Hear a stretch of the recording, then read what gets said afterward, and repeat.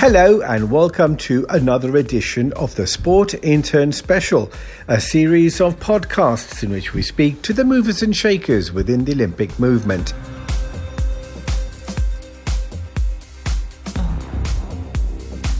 And in this episode, we catch up with Witold Bańka.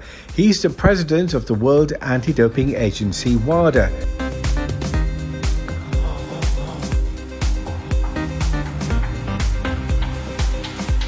Now, WADA have just held their annual symposium, which took place in Lausanne.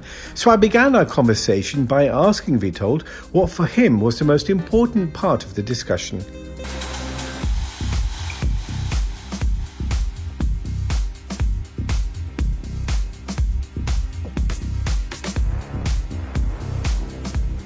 One of the main topics actually that I raised is UNESCO Convention and the role of UNESCO in anti-doping. So from our perspective, when you look at the accountability of the governments, the UNESCO Convention is no longer fit for purpose. The convention was, and for sure it needs to be amended. It was set up in 2005.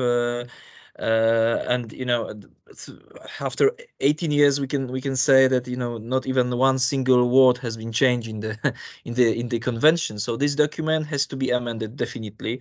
The convention doesn't have a mechanism, to impose any consequences on the governments that are ignoring the rules or violating the rules. So instead of telling us what we have to do, I would prefer to see UNESCO taking care on their own backyard, and really make sure that the convention is fit for purpose. I think that athletes deserve to have a good convention in the same rules.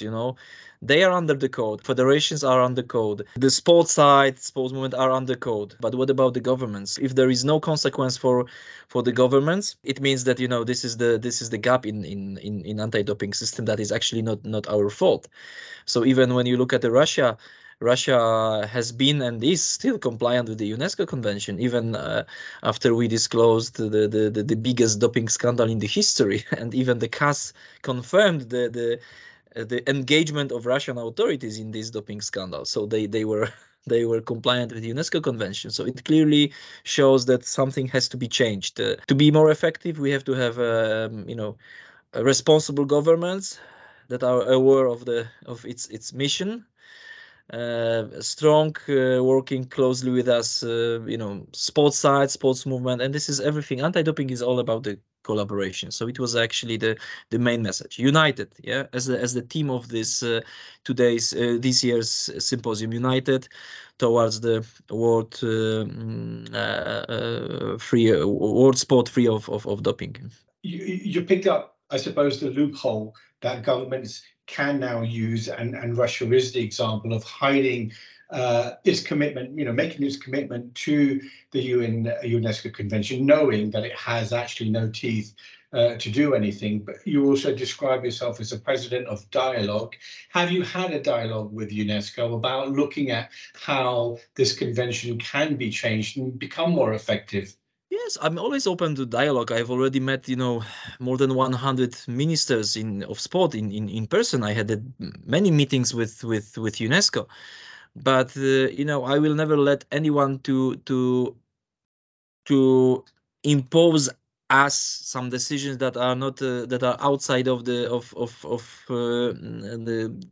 competences. We are independent.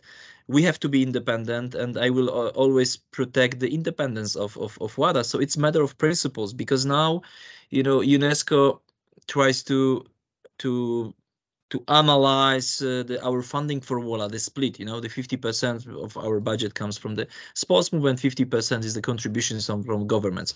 So this 50% from the governments comes from the Copenhagen Declaration, the split, that the decision about the split was taken unanimously by all governments in occasion of the World Conference on Doping in Sport in Copenhagen. And now UNESCO is looking for the change. They want to have a resolution. They want to, I don't know what they want to do, but they know they want to change the split formula. So legally speaking, what is the reason for them wanting to do that? It's a good question, because they want to change it. Actually, they think it's important, to change the split formula that has been agreed by all governments in Copenhagen Declaration. So it's a good question. What is the reason? It's always easier for someone to tell others what they have to do instead of focusing on their own backyard. So maybe this is the reason. In the chat that we had earlier on, Mr. Oliver Niglis almost suggested that perhaps if more power was given to WADA, then it could actually carry out some of the sanctioning. Now that seems to be a very interesting line, and it really does also suggest, since you've become president, how strong WADA is becoming. Is that a direction that you would be keen to push through and see where you can take it to whatever conclusion? Sure. Yes, it was very fair point and fair argument mentioned by Olivia. It was our wish. We asked governments to analyze the tools that could give us to be stronger in the investigations. So, for instance, access to the computers, and there, of course, there is it's the case that has to be analyzed from the legal perspective, but they were not so, to say, open to discuss this thing, and this is the I think it's problem for us.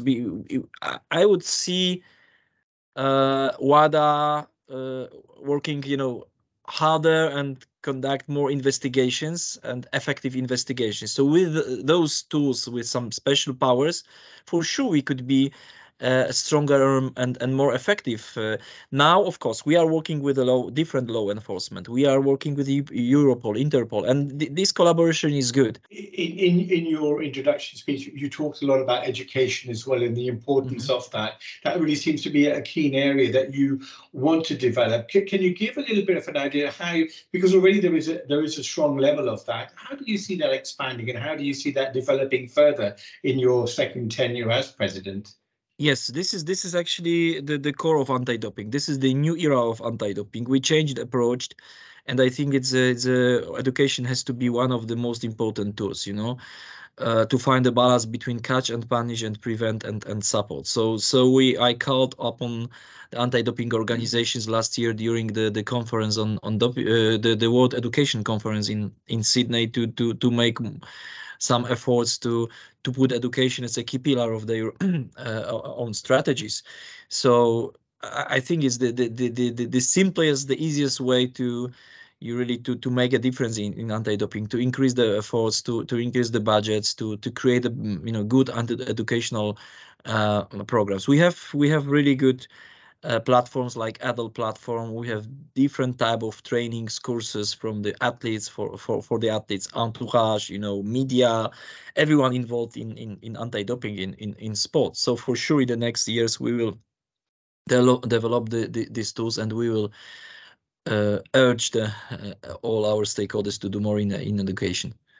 And how does that balance up? Because I suppose one of your concerns may well be where in certain regions of the world, those programs for education are very good and very pronounced, and perhaps in other areas, either they are not actively being enforced or there is a lack of funding. And how much of a concern is it then to get those areas we standardized actually? I think we standardized the education. We have the standards that applies to, so it's not that we have different types of education in all corners of the world. We standardize. We have the standards regarding the educational department that works very, very well. So we are very keen to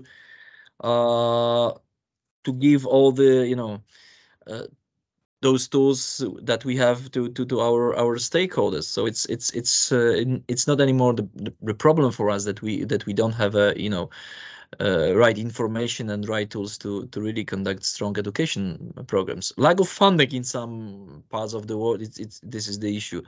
So that's why we have to focus more on helping those less developed regions to create some education actions and programs. That's why we want to use the money from the private sector to co-finance our education actions in some regions.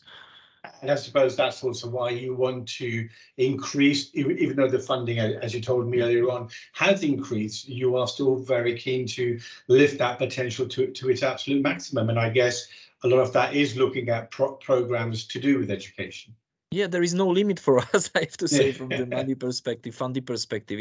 I'm pleased that we have for next year more than $50 million when you compare it to the 2019 when we had 37. It is difference, but still we want to do more and more. So we are very ambitious. We want to increase the budget to be able to finance some additional actions and programs. That's why we've opened the third way of funding. So we are looking for the partners from private sector.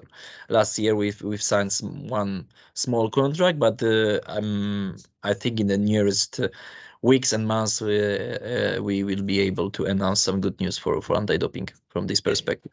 And you, as a former athlete, have been very keen now to have a bigger say for athletes. How exciting is that, and what kind of feedback are you getting from athletes? Only positive, I have to say. This is a really big change because we have new athlete council, 20 members. Some of them are elected, some of them are nominated, some of them are nominated by the nominations committee to fill the gaps, diversity, gender, and so on. So it's a really strong body. They are all very excited to work with us, and we put them at the center of the decision-making process. It's not courtesy from our side. The chair of athlete committee will be sitting in our executive committee. Two of them members will be our foundation board members. So yeah, and they are very excited. They want to work with us. They want to be the ambassadors of clean sport. This is the one issue. The second, last week we announced the new ombuds.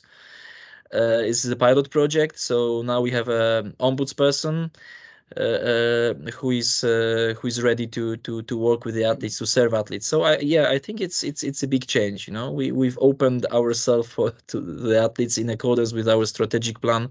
We put them at the center of everything what we are doing.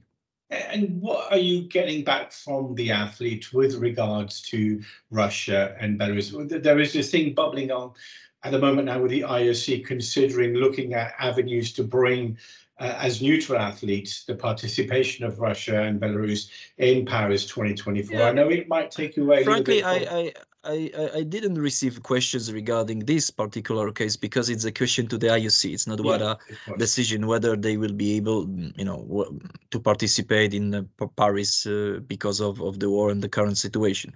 So, but of course, I received many questions regarding the RUSADA, the anti-doping issue. So our position regarding RUSADA is clear. RUSADA remains non-compliant.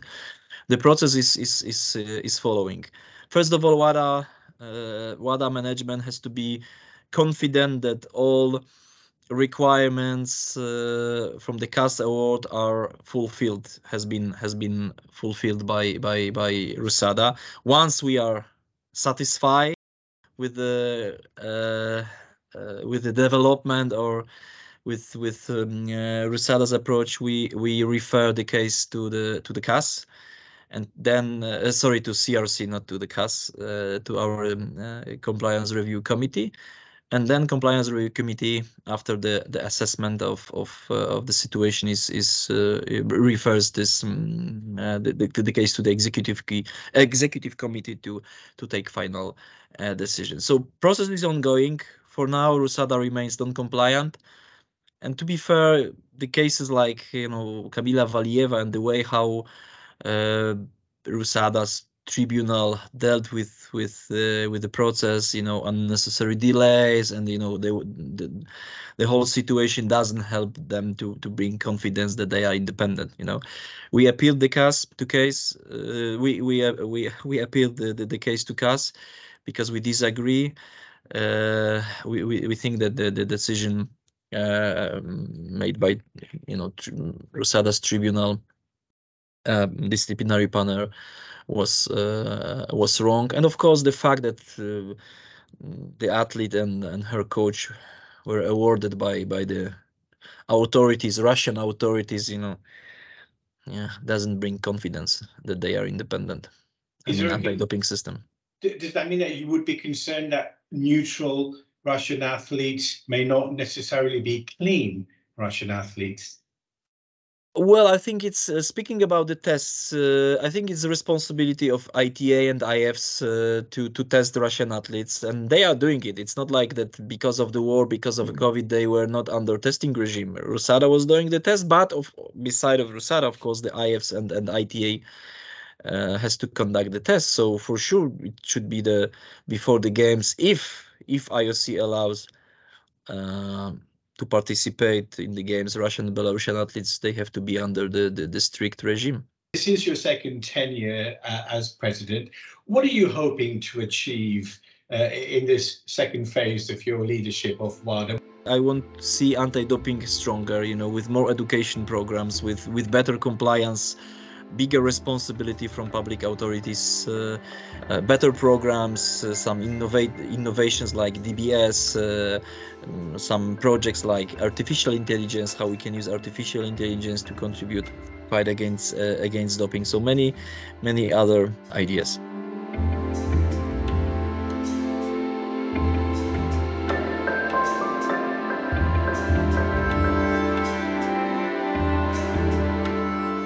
Well, that was Witold Bańka, who is the president of the World Anti-Doping Agency, WADA.